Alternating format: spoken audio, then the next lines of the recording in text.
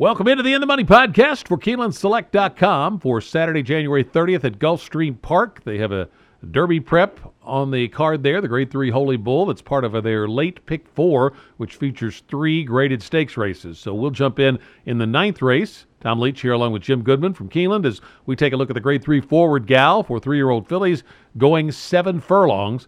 You've got a Pletcher horse in here, Zagel, that's going to be a big favorite off that performance last time out. Can you beat her? Yeah, I think she should be as well. It's 7 furlongs again. She's not stretching out yet.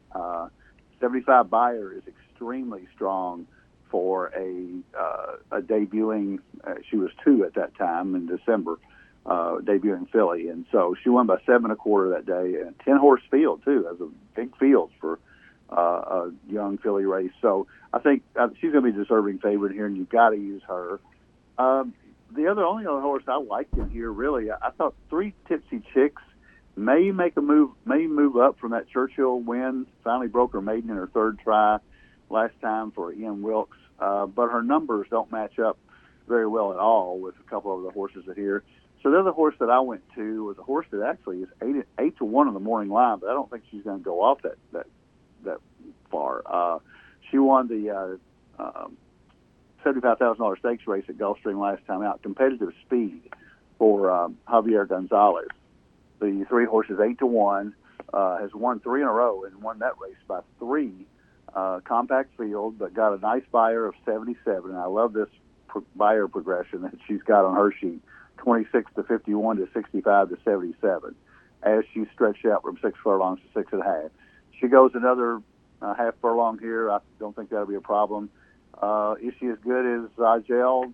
Possibly not, but she's got experience. This is her 5th start. So when we get to pick 4, I'm going to stick with just those 2. 3 Tipsy Chicks had a nice workout at Palm Meadows last out, so that would be my 3rd choice in here. So I would go 7-3-2 if I were picking. I ended up on Competitive Speed just because of the 3 straight wins and improving buyers, and I thought if there's anybody that could beat this Pletcher filly, it would be that one. So I'm going to just go too deep when we get to the pick 4. 3 Tipsy Chicks is the other one I liked as well. Coach Jer's Joy with Irad Ortiz and Safi Joseph. That's a pretty good combination. So you could include that one if you want to go deeper. But I'm going to go just too deep and take Competitive Speed and Zagel. The 10th race is the Grade 3 Sweetest Chant. They'll go a mile on the turf. These are also 3-year-old fillies. And I ended up going for a Chad Brown maiden breaking winner, Domain Expertise. Big improvement in the race off a layoff for Chad Brown. So I'm thinking maybe the light bulb came on for this one. And from the Chad Brown barn, that gives you a little added confidence to take a shot here with a maiden breaker and a stake. White Frost had a big improvement in the turf debut for the Bill Mott barn. Mott's barn's been doing well at the meet, and I like horses that wake up when they move to the grass, so I like that one's shot in here as chances in here. Honey Pants and Kunlima are the other 2. Even though Kunlima won last time, I think I'd give the edge to Honey Pants. She had a little bit more of a tough trip than Kunlima did in that last race, but I'll take all 4 of those when we get to the pick 4. But the Chad Brown Domain Expertise for me, number 6. How about you? I like the other 3 that you mentioned, and I would pick White Frost in here. I like the fact that when Mott switched her to the turf at Aqueduct last November, she really woke up, and she didn't get a lot of support at the window. She went off at 7 to 1, but she won fairly easily. I like the fact that 79 Buyer came back strong, and she should move forward in her 2nd race on the turf. I'm going to use Kunlima for Pletcher and Honey Pants for Clement. Both of them come out of the same race, and I agree that Honey Pants had a tough trip there. It was actually the 3-2 favorite there over Kunlima. So go back to that previous stakes race at Aqueduct, and she looks like she's going to be right there with 84 Buyer.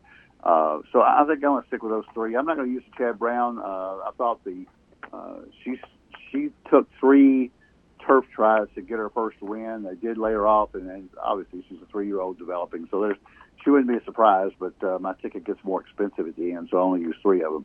One horse I want to mention here, just as a aside, it's kind of ironic that Graham Motion, one of the most liberal horse trainers anywhere politically, is training a horse named Candace O, named after Candace Owens. So I just thought he made a comment about that. Somebody made a comment about it on Twitter when she broke her maiden back in December, that was ironic that Candace O was trained by Graham Motion. Interesting twist. Don't know how that factors into the handicapping, but it's an interesting nugget. Yeah, I don't think she fits in this race. I think she's taking a big step up. Let's go to the Grade 3 Holy Bull. It's the 11th race for 3-year-olds going a mile and a 16th. You got a couple of nice maiden breaking winners for Pletcher. Got a highly regarded Shug McGahee horse in here. Where did you land? Yeah, it's hard to separate the Shug McGahee horse, Greatest Honor, and Prime Factor, the Pletcher. Prime Factor broke his maiden at Gulfstream with an 85 buyer, won by 8 3/4 back in December 12th, and obviously moves forward from that. He's going to be tough to handle. Shug's horse is more seasoned with 4 starts and nothing worse than third. The 2 Ortiz brothers, they could be very well 1-2 here. And that's the obvious choice when you get to handicapping. The other horse that I would use in here is Sitting on Go. Dale Romans broke the maiden with this horse at Ellis Park and came back and won the Iroquois in September. And he's probably one of the top 2-year-old prospects. And then runs the Breeders' Cup Juvenile at 9-1 and never got in the race. Drawn outside, just didn't fire. And I don't know if he doesn't like the long distance. Maybe he's going to be a sprinter, but in the Kentucky Jockey Club, he didn't fire as well. So I might be taking a shot here, but on a bigger ticket, I would put Sitting on Go here just in case Dale's got him back to the form that he ran at Churchill back in September. So probably going to stick with 2 here, but Sitting on Go would probably be my third choice. Yeah, I ended up taking Sitting on Go.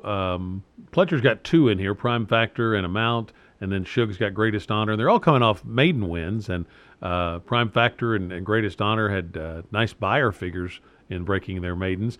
But still, Sitting on Go has had a couple of stakes tries, so a little more battle-tested, and I thought flashed a lot of talent in that win in the Iroquois last fall at Churchill, got an 84 buyer. Now, that was a 1-turn mile, so maybe he's just going to be a 7-furlong mile specialist. But the pedigree says that mile and a 16th certainly shouldn't be a problem. And I like the series of several 5-furlong workouts to get this horse ready by Romans off the layoff. So I think you're going to get a little bit of a price here. So within the race, just to play this race, I'm going to try and take that price on Sitting on Go and use them with those other 3 in exactas, but I'll take all 4 of them when we get to the pick 4. So that gets us to the 12th race, which is a 35K claimer, a mile on the turf for 4-year-olds and up, and no standouts there. So why don't you just give me your pick 4 ticket, Jim, and then add in what you're going to do in the last leg. Okay.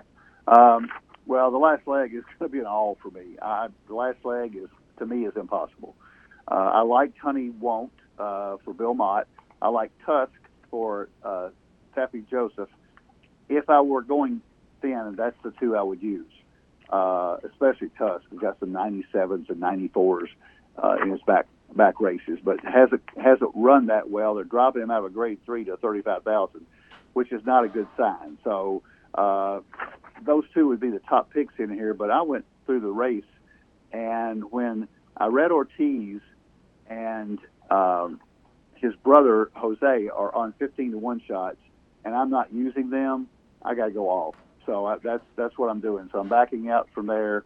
I've got a $99 ticket. It's expensive, but I think in that last race I just don't have a firm grasp on it. So my pick 4 ticket, I'm only going to use the 2 horses that I talked about in the Forward Gal, and that's 3 and 7, Competitive Speed and Zagel.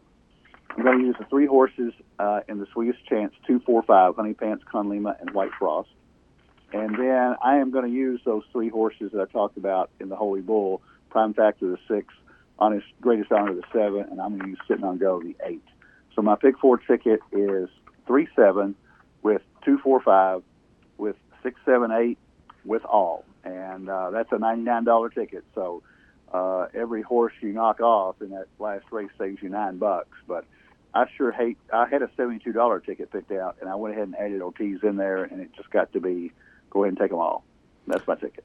Yeah, we have similar tickets, but structure just a little different. I took 3-7 in the first leg, and then I added the Chad Brown horse I mentioned. So I've got 2, 4, 5, 6 in the second leg, and then I added Sitting on Go in the next leg. So I've got 4, 6, 7, 8. So I'm just adding one horse in each of those second and third legs to the 3 you had. And then in the last race, because I made those other additions, can't go all and keep the ticket affordable, so I'm going to make it an $80 ticket and go 1, 2, 3, 5, 6. The top 2 that you liked were the same top 2 I liked. I think I had Tusk first and Honey Won't second, but those 2. The last zip, I thought, on the class drop for Mike Maker, only like the 4th start in the Maker barn. I thought that one was a little interesting. Troubling Moon seems to be in good form for Rusty Arnold, so I took that one. And then Dundalk, speed and a good post position down in the 2 hole. So I got one of the Ortiz brothers with the last zip, and if you want to add the other one, Monongahela, you can bump up the ticket a little bit. But I just figured your trainer's not going to improve one off Chad Brown, so I left that one out. So I've got 1, 2, 3, 5, 6 to finish it up for an $80 ticket. It's an interesting late pick 4 sequence and a chance to hit a couple of prices, I think. So hopefully you can do that and get a nice payoff, and maybe we'll all cash together. Hopefully that'll be what we'll celebrate next week when we get back together for the next edition of the In the Money podcast for KeenelandSelect.com.